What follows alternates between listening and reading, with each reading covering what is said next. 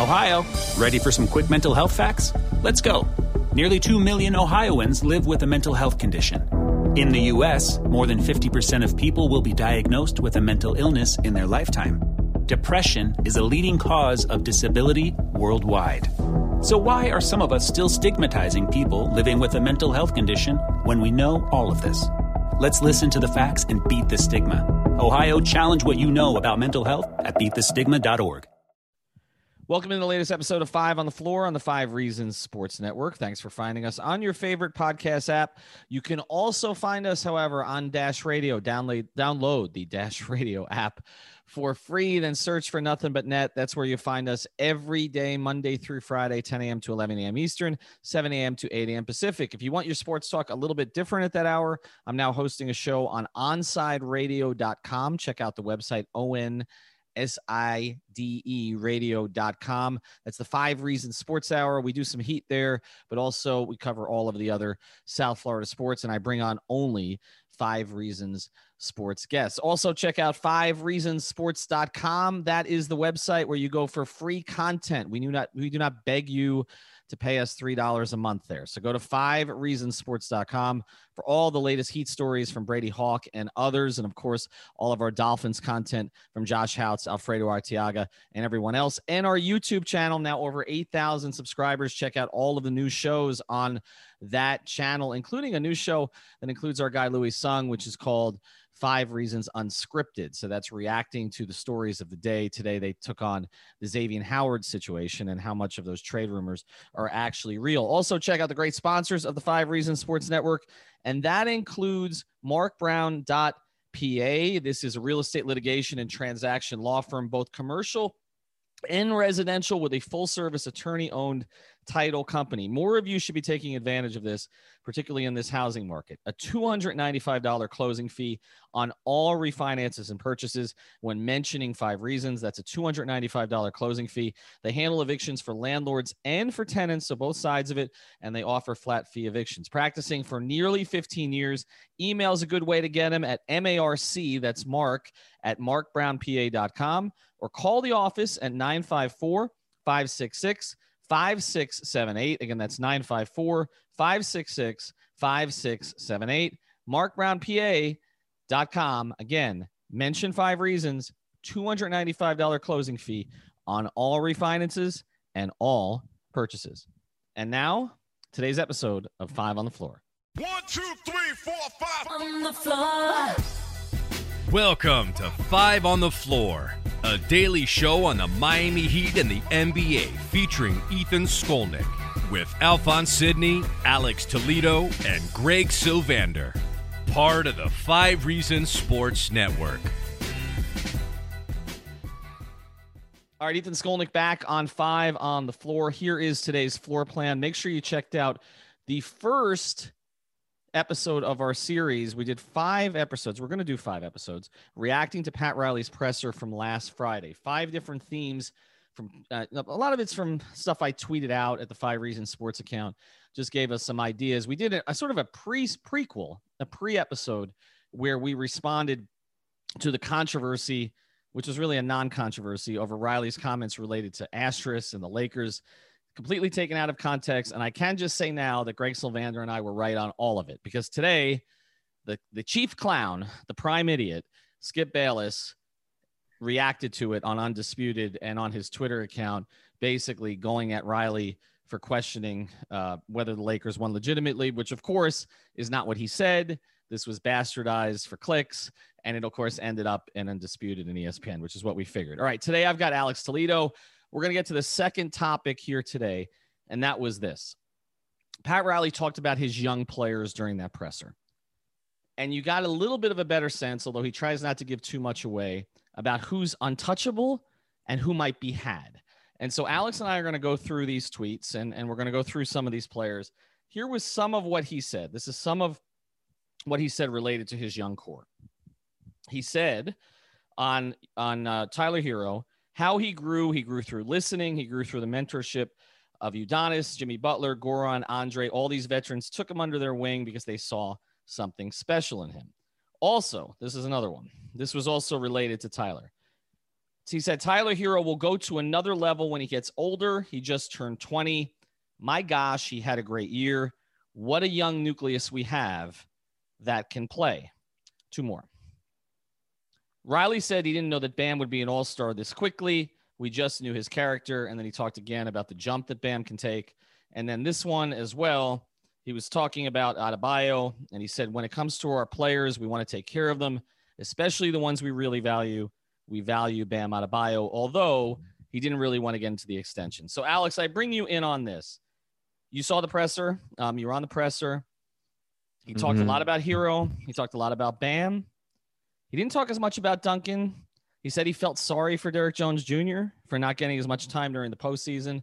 Nobody asked him about KZ Okpala, so he was not brought up. That was my fault. I should have brought that up. Yeah, you should have asked it on the call. He mentioned K9 a lot, which is Kendrick. What did you make of it? What did you make of who he talked about and who he didn't talk about? I think that's just his way of processing what he saw out there. Maybe, I think Hero and Bam are the guys who most clearly took the leap on the floor and more of a traditional leap. I think all of us, and not that Pat doesn't feel this way, but I think all of us do feel that Duncan is kind of right there. Just because of what, the type of impact that he had for them this season. And, you can make an argument that he was their most important offensive player throughout the season.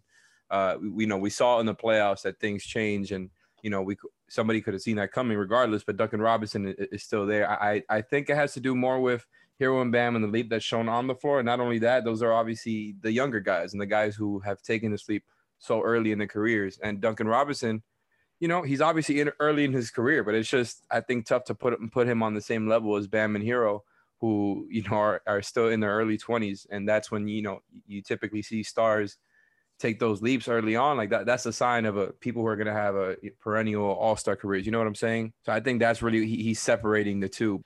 Well, let's start with Bam because he was asked about the most. And he did, the extension, he said that's just not a topic we're going to get into during this time. Obviously, it's on their mind. Obviously, it's something they're going to discuss with the agent. Obviously, it's something that they've discussed with Bam. I mean, you can't forget. Although Riley was not, others were in the bubble with Bam for almost 3 months, right? So this certainly came up. And then there were some reports about how, I don't even know why this is coming out, but Zach Harper, I think, reported that if anybody calls the Heat about Bam, they're hanging up. Of course, I love Zach, but of course they're hanging up. I mean, they're not trading Bam Adebayo. But where do you think, from what you gauge from what Riley talked about, do you think he views him as someone who can be a superstar? We now know he's an all-star. But, to me, superstar is top 10 player who, if he's the best player on your team, you have a chance to win a championship. Is he there? Can he get there? Yeah, no doubt. I mean, I think it's just tough to argue that given how close they were to winning a championship. I mean, being 2 wins away, even with all the circumstances, like I do think like they're just so ahead of schedule that it's really easy to sell yourself on all these things now. And I don't even mean that in a sense of when I say sell yourself, I don't think that's a bad sell at all. Like I'm really in on Bam. I'm in on Bam as much as anybody. Like I think Bam, the leap that he took this year, he took 2 separate leaps. Like we saw what he turned into in the Boston series. And, you can say that was a good matchup for him. And it was because they were a smaller team. But we know where Bam can get better. And we know the type of impact he has now and how multi-skilled and multi-versatile he is. He's like the key chess piece for Spo, where, I was kind of thinking about it. I would say that I think Bam is their most important defensive player, with Jimmy being second. And then you got the other way around, I think, on offense. When you're talking about in the, the highest leverage circumstances, I think they're kind of 1A and 1B to each other on offense and defense. And I think, again, they 2 wins away from a championship. Like I'm going to keep repeating that. They did that with Jimmy and Bam as their 2 best players, surrounded by shooters and, enough defenders. Like I think they just need to add a little bit. And because of that, I think Riley's like, okay, Bam was the second best player on the team that was that close.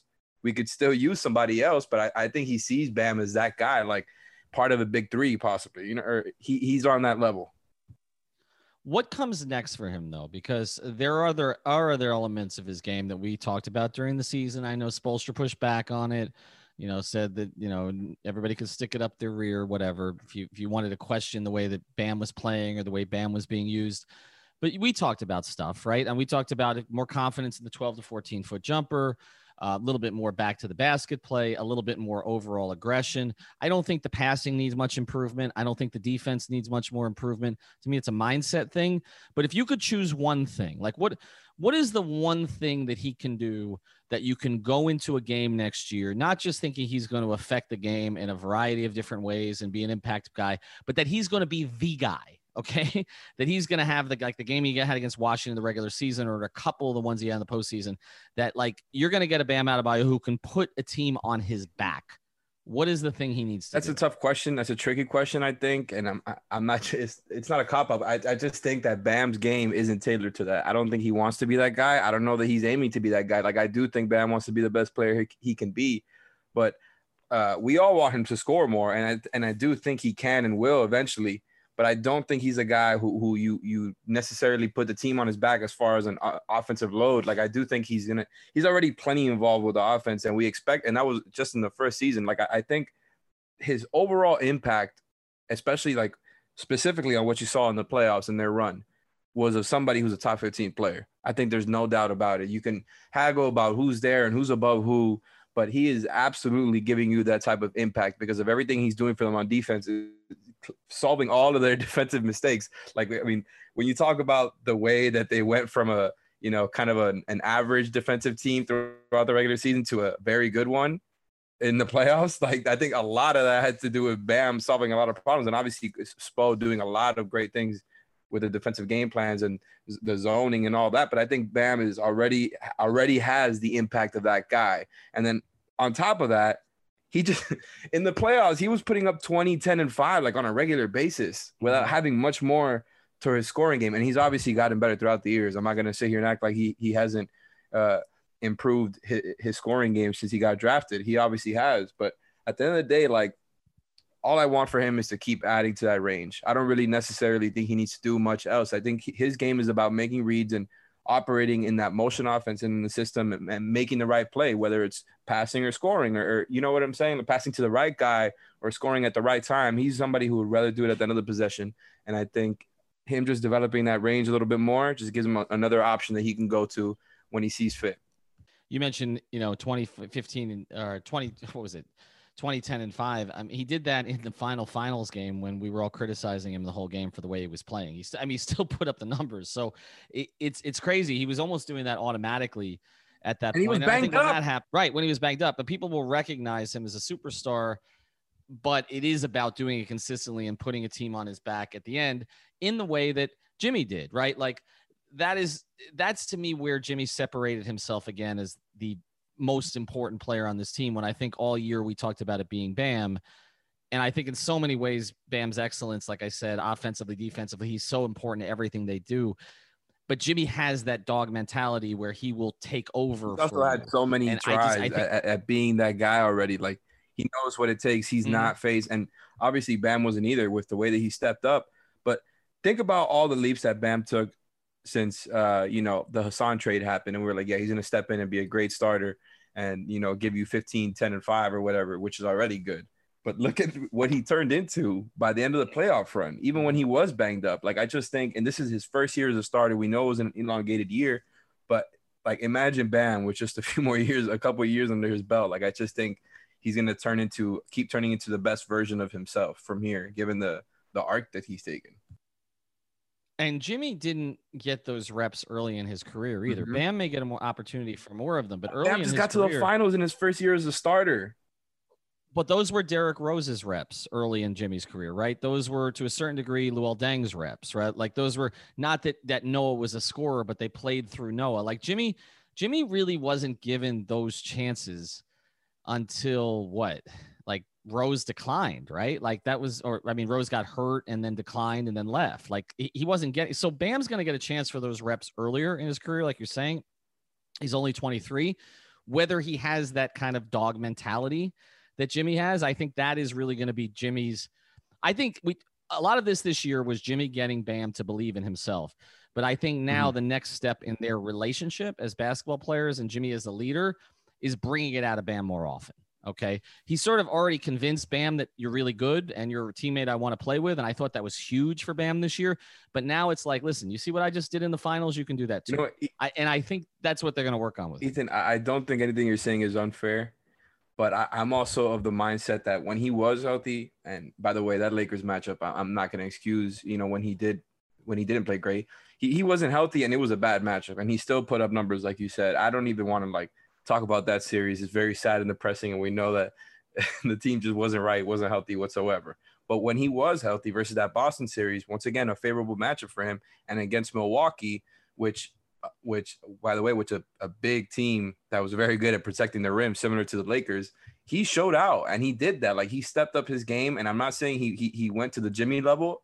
He, other than that one game versus Boston, it was a game 6 where he had that one insane game. Mm-hmm. But other than that, I think he really stepped up his game. I think he stepped up the offensive scoring output when needed. And I don't think they're going to need more from him throughout the regular season, even no matter what they do this offseason. I think if they go into the next season with a very similar team and similar core, I think you're going to see Bam with similar numbers, maybe just an extra point or two on the board. But I don't think they need that much more from him offensively, other than when you get to high leverage, the biggest stages, right? Because I think that's where the things get the toughest. And I do think that we saw a lot of really good stuff there. I think it's more positive than negative. He's obviously not a finished product, but I'm feeling really good about that specific part you're talking about. You know what I'm saying?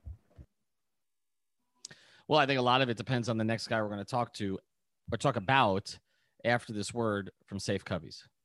I want to introduce you to another of the great new sponsors of the 5 Reasons Sports Network, and it is a sponsor that would be important in any time if you want to have a beautiful workspace, but it's especially important now when you need a safe one as well, and that's safecubbies.com, which offers modular office solutions designed to elevate your open office into a modern and safe environment at any budget. You can personalize your workspace with options like whiteboards, magnetic panels, acrylic sheets, and graphic branding. Most of the surfaces are non-porous for easy cleaning and can be removed or replaced within minutes. Now, this is for workplaces. They've got a bunch of different options on their professional series, but also they've got private room solutions, dividers and sneeze guards, and they have a classroom series as well. So if you're involved with a school, this is definitely something your school should check out, of course, if we have school in the fall. And that's the point here. We are entering a new normal period with COVID-19. Safecubbies.com, which is locally owned, is the place that you want to go. The phone number is 754-216-1071. Again, that's 754-216-1071 or safecubbies.com. All right, so you talk about whether or not Bam needs to score more, whether that needs to be a big part of his role late. A lot of that may not be necessary if Tyler Hero takes the jump. Do we agree here real quick? Bam Adebayo is untouchable this offseason. Untouchable this offseason, untouchable for the next 8 years probably. Okay, so now the question becomes the second guy. Tyler Hero, to me, is untouchable except in the most unique possible. Back to asterisk talk? Probably. Well, it's asterisk. It's probably except for the thing that's not going to happen. Okay. So a lot of the conversation we're having about Tyler Hero is, would they trade him? And my answer to that is, well, they would trade pretty much anybody, although I think we agree they won't trade Bam Adebayo unless the perfect player comes along. And I just don't think that player is going to come along. And so I think that this debate we have about Tyler Hero, about whether he's untouchable, I think it's a fun debate to have. That's why we're having it again. But I just don't, I mean, to me, you're really only talking about 2 or 3 players in the league that I think they would even entertain the thought for, which I think is where they were with Bam a year ago, but now they're here with Hero. And that player, is probably Bradley Beal. And I just don't think Bradley Beal's going anywhere. I've got him in mind, and I got the other one that we've mentioned throughout the past few months. And who's the other one? Okay. But again, Donovan Mitchell has essentially committed. I mean, both of these guys, I don't understand, but apparently he prepared his relationship a little with Gobert. Okay. He told Yahoo, he told Chris Haynes that he plans to sign the extension. Beal has committed a number of times to Washington. It's just a waiting game at this point for them to see if things will change at some point. But I'm not as sure that they're all the way committed. How much do they have to change for Donovan Mitchell, though? That's a playoff team. It's a good team. It's not like Washington. Washington's been in a rebuild for years. Yeah, that Jazz team was a good team, man. I think they may be a little bit capped out as far as not money wise, but just how far they can go. As good as they are, like it's just the Warriors are going to be back next season, and then you still got all these other powerhouses in the West. Denver's only going to get better from here. They're probably going to rejigger their roster a little bit in the offseason too. Like I just think, it could get into his head at some point, right? I think it's just a waiting game to see what happens in the beginning of the season, or if not, see what happens in the next playoff run a year from now. But I think that's long-term stuff with Mitchell and Beal at this point. Like I don't think that's going to happen anytime soon. Well, you've got a major age difference there too. I mean, Donovan Mitchell is what? And I think that's why you consider those guys, and especially Mitchell, because he not only is he younger, but he already has a two-way game that you're looking for, and he's proved it as a 1A scoring option. So I would be surprised if they weren't also just monitoring that situation, given other intel that I'm sure that about with Donovan Mitchell. Well, they're monitoring every situation. Exactly. I mean, Mitchell's 24. He just turned 24 in September. Mm-hmm. So he's entering he's on the very front end of his prime. Okay. Very front end. Rookie deal, but which is why, again, if you're Utah, you don't do it, but he's not at the point of frustration. Like usually the player that ends up in Miami is the player who is frustrated with his current circumstance. So he's reached a certain point and either he's fed up, here's a few cases. Shaq had won championships, but he was fed up with the Lakers because of a contract situation, because he felt like he wasn't getting enough credit next to Kobe and all of that stuff, and that made him available. Alonzo Mourning was upset because of a contract situation, also felt like things were maxed out a little in Charlotte, didn't get along with Larry Johnson, so there were a number of things at play. Jamal Mashburn was available because things didn't work out with Kidd and with Jimmy Jackson, and he was kind of entering that stage where he was ready to win, and that team wasn't winning. Mm-hmm. Jimmy Butler had frustration because he was playing with players he didn't think were winners. There always is something that pushes somebody, but usually the player is a little bit older than Donovan Mitchell. Usually the player has reached a point where he's frustrated with where he's at. Chris Bosh was what? How old was Chris? 27 when he came down? Because he was wasn't LeBron's age. I think the unique thing, yeah, you're right. I think the unique thing with Mitchell is that he has been the 1A scoring option since year one and has done it in the playoffs since year one. So it's almost like an accelerated time. Yeah. Like he's had by the time that let's say he stays for one more season in Utah, at least he's already going to have so much more like playoff experience and like unique playoff experience and important playoff experience as the 1A guy on a good team, more than like than Chris Bosh did, like you're talking about, or a lot of other people at that age or after their rookie deal.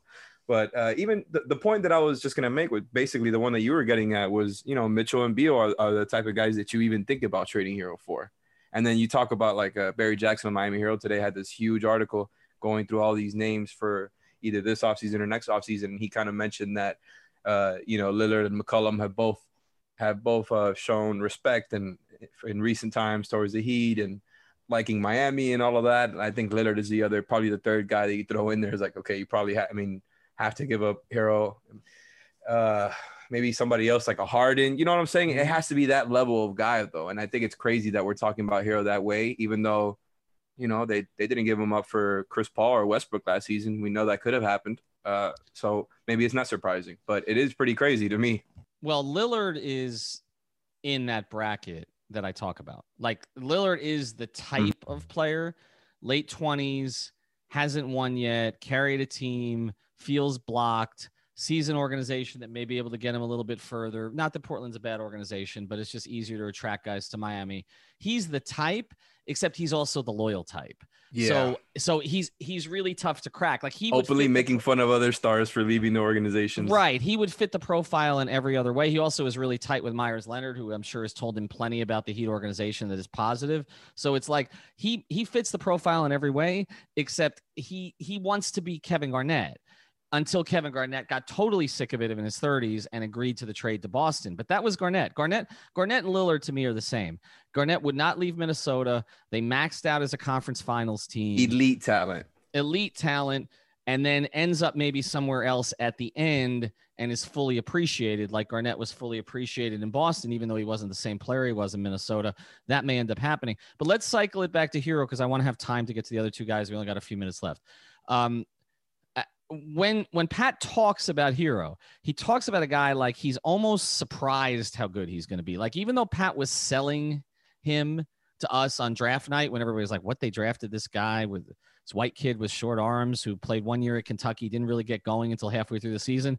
And Pat was saying, just trust me. He had one of the best workouts we've ever seen. He thinks the game. He's a gym rat. I hate using that phrase, but you know what I mean. Okay. He's totally into it. He wants to win. All the things he said about that. And we were like, okay, let's see it. Whatever. Okay, let's see it.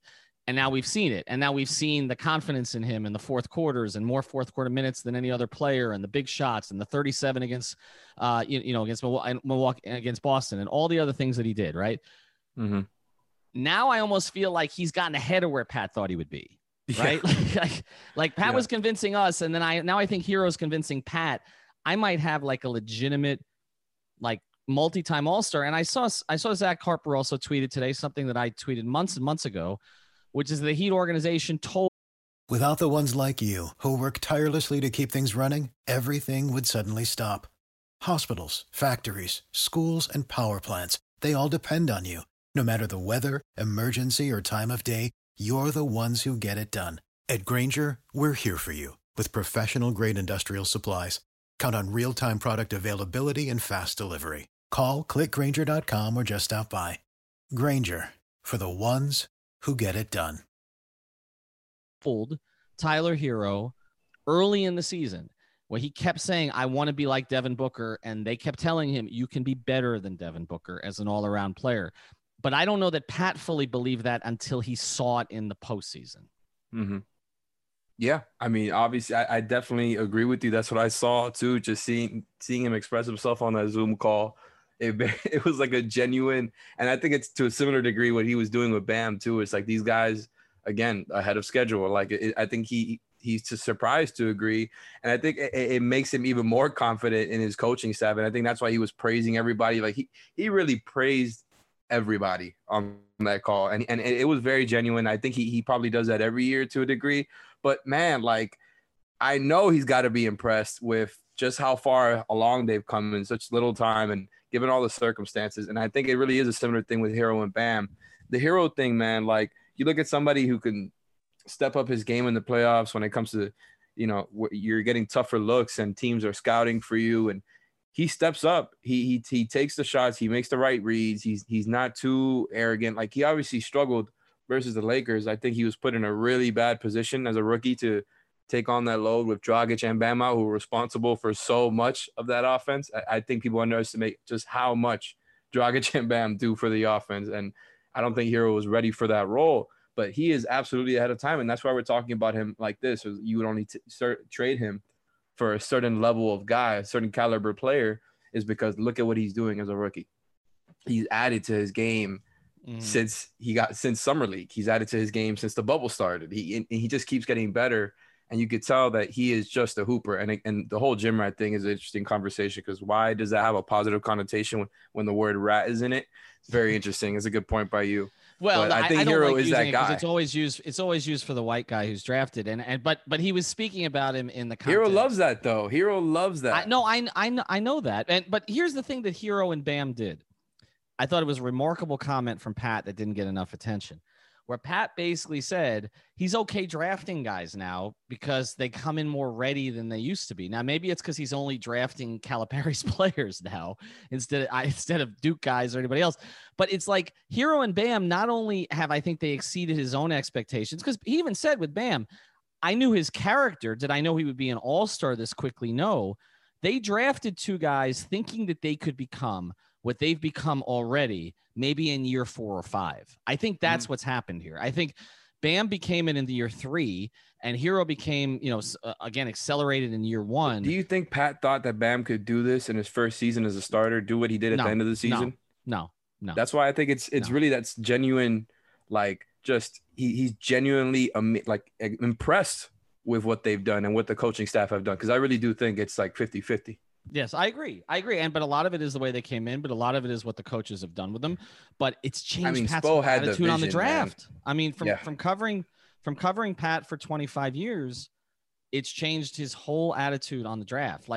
And that's amazing. And that's going to play into another episode, which we're going to do. So we're not covering it here, but what they do with the 20th pick, because I think the assumption is you trade the pick. But if Pat has become enamored with some of these guys who come out, he might make the decision on draft night because they have to make the pick. Okay. They have to make the pick, but they can trade the pick after. Like he said, we're going to use the pick. No, how did he say? He said, we're going to use the pick. We may not keep him. But we're going to use it remains to be seen. But they may decide to keep the pick if he loves the player who falls to him. So I think he's keeping his options open there too. All right. We've got some more young players to get to here real quick after a word from Manscaped. We'll get back to our episode here in a second. Before we do, I want to tell you about another of the great sponsors of the 5 Reasons Sports Network. You know, Knicks are no good in the NBA. You're familiar with that? The Knicks are no good. Well, Knicks are no good when you're shaving certain parts of your body either. So that's why Manscaped has redesigned the electric trimmer. The Manscaped engineering team spent 18 months perfecting the greatest ball hair trimmer ever created. I never thought I would actually say that on a podcast. And just released the new and improved Lawnmower 3.0. Their 3rd generation trimmer features a cutting-edge ceramic blade to reduce grooming accidents thanks to advanced skin-safe technology pioneered by Manscaped. When I tell you this is premium, I mean premium. The battery will last up to 90 minutes, so you can take a longer shave. The waterproof technology allows you to groom in the shower. One of the coolest features is the LED light, which illuminates grooming areas for a closer and more precise trimming. And let's not forget about the charging stand. Show your mower off loud and proud because this intelligently designed stand is a convenient charging dock powered by USB. If you're listening to me speak right now, I want you to experience it firsthand for yourself. Make sure you trim yourself. Get 20% off and free shipping with the code 5RSN at manscaped.com. And now this is where I end my career. Your balls will thank you. And now back to the episode. All right, Ethan Skolnick back on 5 on the floor. I thought what was interesting about this presser was, again, a lot of Bam and Hero talks, but a lot of it was based on the questions that were asked. You mentioned earlier, nobody asked him about Okpala. Nobody really asked him about Duncan Robinson, though, either. And with Kendrick Nunn, he wasn't asked directly, but he referenced him a lot. So let's go through these quickly. Duncan Robinson, do you think that the Heat, after what they saw in the postseason, but also the fact that they had the number 1 offense in the league when he played during the regular season and actually during the early parts of the playoffs, do you think they view him as untouchable? I mean, again, like what you were saying earlier, untouchable to a degree, right? And I'm not saying that Hero and Duncan are necessarily on that same level. Like, I don't think they're looking to trade Duncan Robinson at all. I obviously don't have any information, but from what we can tell, I just think he is so obviously important to what they do, where it's like, yeah, we would only trade this guy if we have to. He's obviously older than Bam and Hero by a few years. But again, somebody who just, was the deadliest 3-point shooting weapon in his first year, basically, right? Like, he did not get any type of significant playing type at all last season, other than in Wade's last game where he just was on the floor all the time for whatever reason.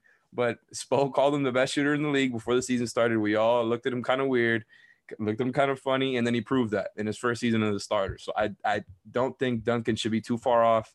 Again, I think he's that important, and I wouldn't be surprised if they're just like, yeah, it would really take – he would have to be the last piece of something pretty big, I think, for you to trade him. Like, I don't think they're going to be looking to trade him at all. He feels more to me like the Caron Butler in this equation. I don't think the Heat went into Caron's third season or third off season thinking they were going to move him, but thinking that they could. And then Shaq fell to them. And then it was kind of like, okay, Dwayne Wade was the piece that the Lakers would have wanted, but we'll give you Caron. Okay. And I think it could be like this, where it may be Hero is the piece that another team wants. No, but we'll give you Duncan. But does that get you something that good? I know that you're obviously not talking about, like him by himself. I'm sure.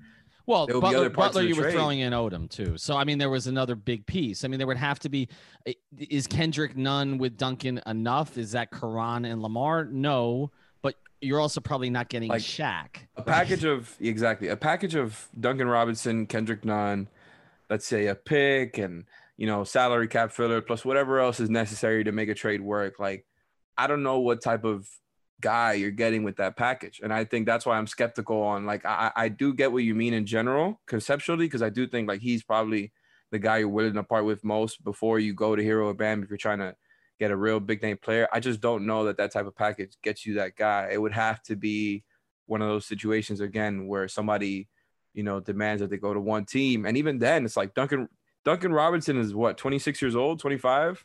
Well, that's the other thing. He's 26. I mean, you're talking about, he's not old, but he's also, he's in what you typically would say is your prime, but he's only played one full season. Yeah. And I think that's why, he's a great piece and why you don't want to trade him.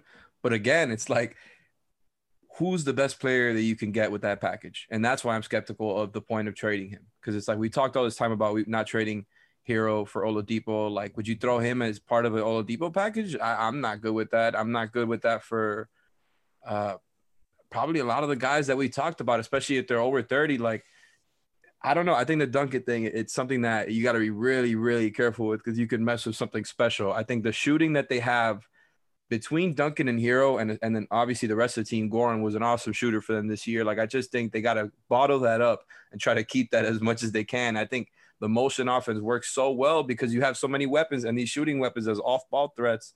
And I think like we've been talking about, you want to add to that. And I think trading Duncan, it would have to be for the right guy.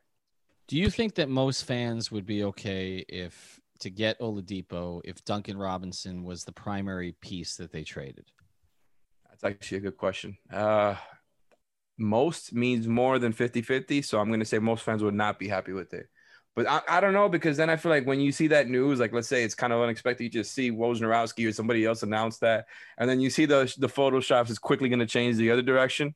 Mm-hmm. But I do think there's going to be a significant chunk that are going to be pretty, upset by it, even if they are cool with Oladipo. I think Duncan has gotten to that, and I think we've all just kind of pounded it so much about his impact. I think it's impossible to miss. Like, I think any fan who watched the regular season could see what type of threat he was.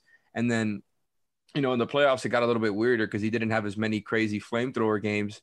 But it's just, the rest of their guys stepped up because of the way that they were really overplaying him on defense. Like, I just think he is not somebody you give up unless it's for a top tier talent, like somebody that is comparable to Bam or Jimmy or slightly below. I don't think Oladipo's that guy. Like, do you throw him in for Jrue Holiday? I don't know, man. I really don't know. I love Jrue Holiday. I love his game. I love his fit with this team. I don't know that you do that. I think they really have something special brewing there. And I think ideally, maybe it is an ideal world. Ideally, you add somebody to that core. I think the way that he will look at this, and then I want to move to Nunn and DJJ. I think the way they'll look at this is that Pat Riley is going to look at everything now through the microcosm of the last 5 minutes of a playoff game. And we are at that level now with Boston, with the Lakers, with the Clippers, with the Denver. We're in that tier now. Okay. And with the Milwaukee, obviously. Okay. And who can I put on the floor and trust on the floor and is going to make us better in the last 5 minutes of games? And I think what was proven out this year and where Hero elevated himself over Duncan, in addition to the age, obviously, and the overall potential, is that, yeah, did Tyler have some defensive issues down the stretch? Yes. Did he have some issues in terms of his ball handling, particularly in the Lakers series? Absolutely. But you were still going to play Tyler Hero in those minutes because of his ability, his shot creation, the other things that he was providing, the growth that you were seeing. I think with Duncan, it's a little bit more of an open question. I'm with you about his contribution, the way he opens up the offense, the fact that Jimmy and Bam need a shooter like that. I'm with you on all of it. But I think Pat's going to look at this through a very small prism now. We are close. What's going to decide us winning a championship? Do we win those last 5 minutes? Ethan, can I That's pose a the question to conversation you? he's got to have with Eric, which is Duncan Robinson playable in those last 5 minutes? If he's not, he'll move him. I don't think that he's been necessarily been deemed unplayable. Like, I think he obviously was taken out of the fourth quarter lineups a few times. And we saw that consistent lineup of Crowder and Hero alongside Jimmy, Bam, and who am I missing? I'm sorry. It was just Goran, blanked out right? there. Goran, yes. I don't know what happened there. But yeah, we saw that lineup a lot. But I think Duncan got plenty of time in the fourth quarters and in big games. And I just think like they get to those fourth quarters and they get to that winning record and to beating these types of teams and surprising everybody, partly because it's just that elite shooting that they have. It is not just Duncan. Like I don't think Duncan is carrying it, but he was the best one. I know that Hero's more dynamic. I just think, and this is why I wanted to pose a question to you, who is a guy that you do that package for that we talked about where it's multiple things and then Duncan is Drew. like the Drew. So you do pull that trigger. Yes, absolutely.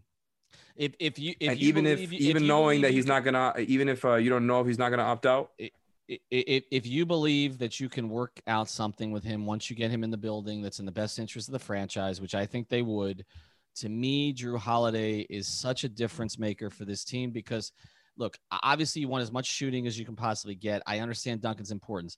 There's no question Drew Holiday is going to be on the floor in those final 5 minutes. Okay. He is on the floor, both ends. Okay. You're going to have him out there defensively and you're going to have him out there offensively because he's shown he can do it both ways.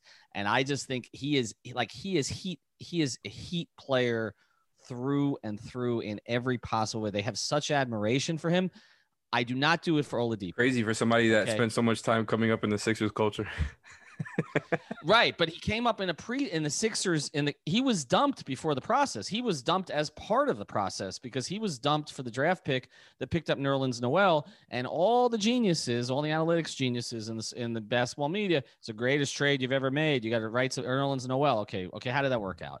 Okay, Drew Holiday was a young player at that point who was still coming into his own, but had already established himself as an elite defender and a very playable point guard. Drew would have been really helpful throughout the. I mean, for my Philly. God, Drew is exactly what the Sixers need, to be honest. Okay, but also what the Heat would need. I would make that trade for him. All right, let's get to the last two guys here real quick. We're not going to talk about Okpala because he didn't talk about Okpala, and we've done other episodes on Okpala, but Nunn. By the way, he's the guy you throw before Duncan. I'm just going to make that comment. All right, but Nunn and DJJ, okay? I thought it was interesting, first, how many times he talked about Kendrick. He kept bringing him into the conversations without being provoked. But also with DJJ, he said flat out, I felt sorry for him because he just got squeezed by Andre and Jay. Let's start with DJJ. After you heard his comments about DJJ, do you think there's any chance they re-sign him to any kind of money? Yeah. I mean, I think that was a signal. Like Pat does a lot of signaling, like you guys have been talking about. But I just think it really comes down to, well, are you willing to play ball with us? Because we're not going to be paying you like that. Like as cold as that sounds, I just don't think that they're going to be dedicating any of these limited options they have towards adding people and financially towards Derrick Jones Jr. I think he's going to get. I mean, if he does get those nice offers and if he still wants to play ball with the Heat, then yeah, I think they should work with him. I think this is a guy that, is Bam's best friend. Is probably his biggest contribution to the team. And I say that, tongue in cheek. I like Derrick's game. I think he could still get better. Obviously, I still think he's a useful defensive player, but I'm really talking about him taking like a biannual exception or something like that. Or maybe, a portion of the regular mid-level exception. I think he would really have to play ball with the team in that way. I just don't think giving him the full mid-level is the best thing they could do, even if it's for a 1 or 2 year deal. I think they have just way better use of the money, especially given that Iguodala and Crowder are here now. I think that would have been different if they weren't. But if Derrick Jones Jr. is willing to play ball to that type of level, or maybe they give him an opt-out on a multi-year deal for the biannual. I don't know if that's in play or not, but you know what I'm saying? I think it would have to be him playing ball with the team because I don't think he's played well enough to the point where he should be making demands. I think it's like, well, if you want to go ahead and take the offers to play with those teams, I mean, Atlanta with Trae Young, like I think he would be a great one. Like I think that one makes a lot of sense. He would be close to, and he would be still playing in the same division as Bam and whatever. But all the other ones are pretty trash situations right now, right? Well, maybe you could sell yourself with Cleveland. Yeah, he'd be asked to do things in all those places that I don't think he's capable of doing right now. I think Atlanta is a really, really nice fit because he could just catch lobs all day, and they run through Trae and the pick and roll through them, so it'll be easy for him there. But other than that, it's just like take the money and go play with a young team that's not going to be good, or take that veteran pay cut that veterans do to play on winning teams, and do that. I think it's really up to him at this point. I don't really know if I do think the Heat will be willing to play ball, but that's just a guess. I think that he's likely going to go take the money. And I know how highly he's spoken to the Heat organization, but I think if he's getting advice around him, it's okay. You can get better here. You can compete for championships, but we can't guarantee you're going to be in the rotation right away. And so you may be stuck in the same situation you're in this year. We don't know if Crowder's coming back. We don't know maybe if even replace worse him with somebody. We don't know how, whether they're going to add a draft pick. Right. You got another draft pick and you got KZ. And you got KZ. Like, so exactly. I think that it's not great. So it may be kind of crowded in terms of, finding the minutes for him. And so he may get the advice that is, look, okay, you can always come back to a place like Miami in 2 or 3 years, go get your money. All right. It's probably not going to work out somewhere else. So probably the people around him won't tell him that, and see how it goes. And then you can when you're 25, 26, 27, you can start looking for a place like Miami.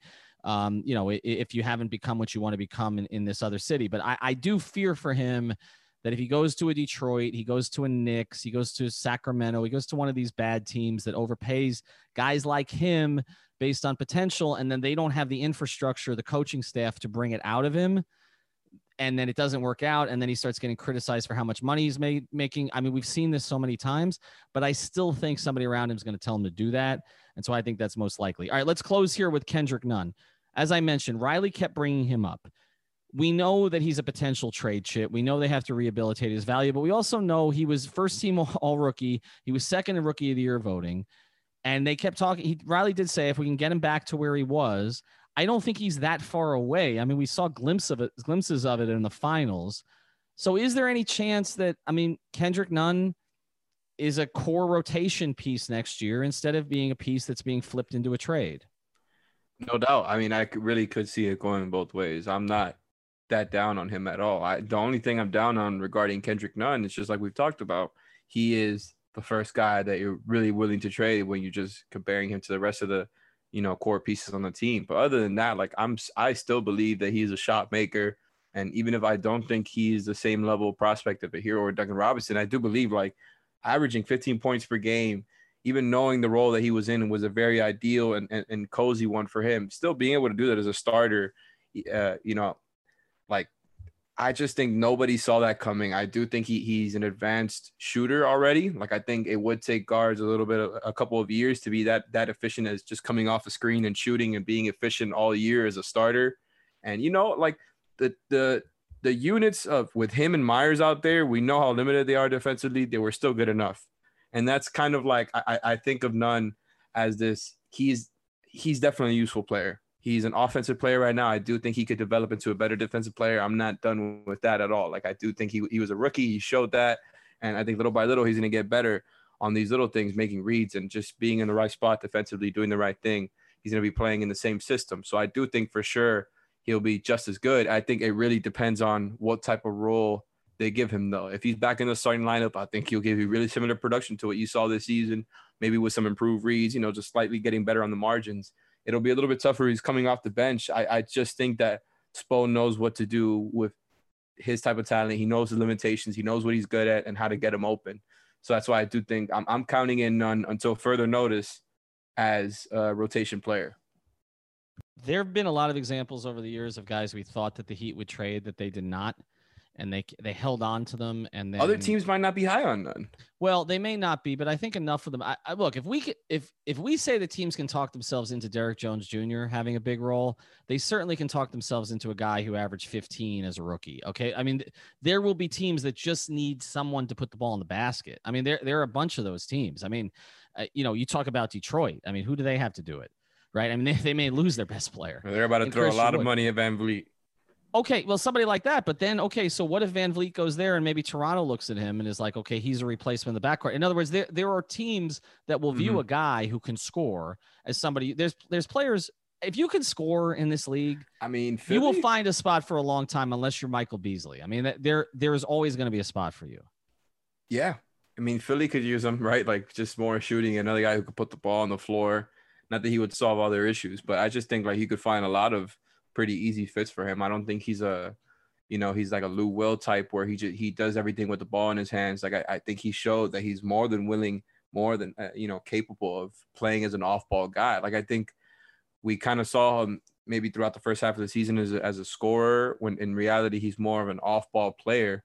And I think he's an excellent one, especially like considering given the age and the experience that he has. I think he's really ahead in that aspect. Like he was very good at coming off curls and knowing whether to shoot right there. It's, taking an extra dribble and pull up, like just making those simple reads as a shooter and playing that role. I think that's a useful player. The thing with Miami, while we always throw him in, besides the order of prospects that you like, is that their defense, right? And we know that they're gonna probably re-sign Goran, and then that just puts you back right where you were before as far as not having great defensive guards. And like I said, you hope and expect for him to get marginally better, but I think that's why he's such an easy candidate for a trade. It's the order, and then it's the defense thing. I think they would prefer to get better on defense, but I still think Kendrick Nunn is going to be a good player, man. Like I wouldn't be surprised if he's just back to putting up, 15 points a game next season. I think we did the order correct, though. I think obviously you look at untouchables, it starts with Bam, it goes to Hero. I think there's a little bit more wiggle room with Duncan, but it's got to be the perfect kind of situation, or a player like Drew that's the only way they can get it. And Drew is the line, huh? And then I think it's Nunn, who's the guy who is, okay, this is the guy we'll give you, can be a productive player for you, but if not, we're happy keeping him. And I think that's where they're at. We'll talk about KZ Okpala another day. Make sure to check out the other episodes in this series. We're going to do another one. Greg Sylvander is going to join us to talk about the veterans on the roster, particularly the free agents, and where they go from there. Check out 5reasonsports.com. Check out my new show on Onside Radio every day at 10 a.m. and download the Dash Radio app. Thank you for listening to the 5 on the Floor on the 5 Regional Sports Network. 1, 2, 3, 4, 5 on the floor.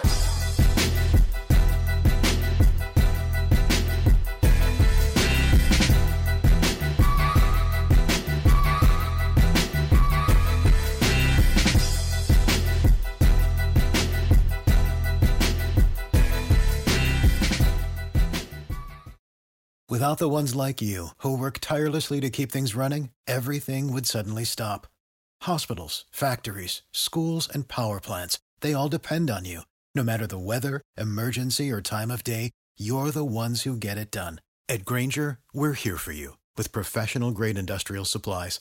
Count on real-time product availability and fast delivery. Call, click Grainger.com, or just stop by. Grainger, for the ones who get it done.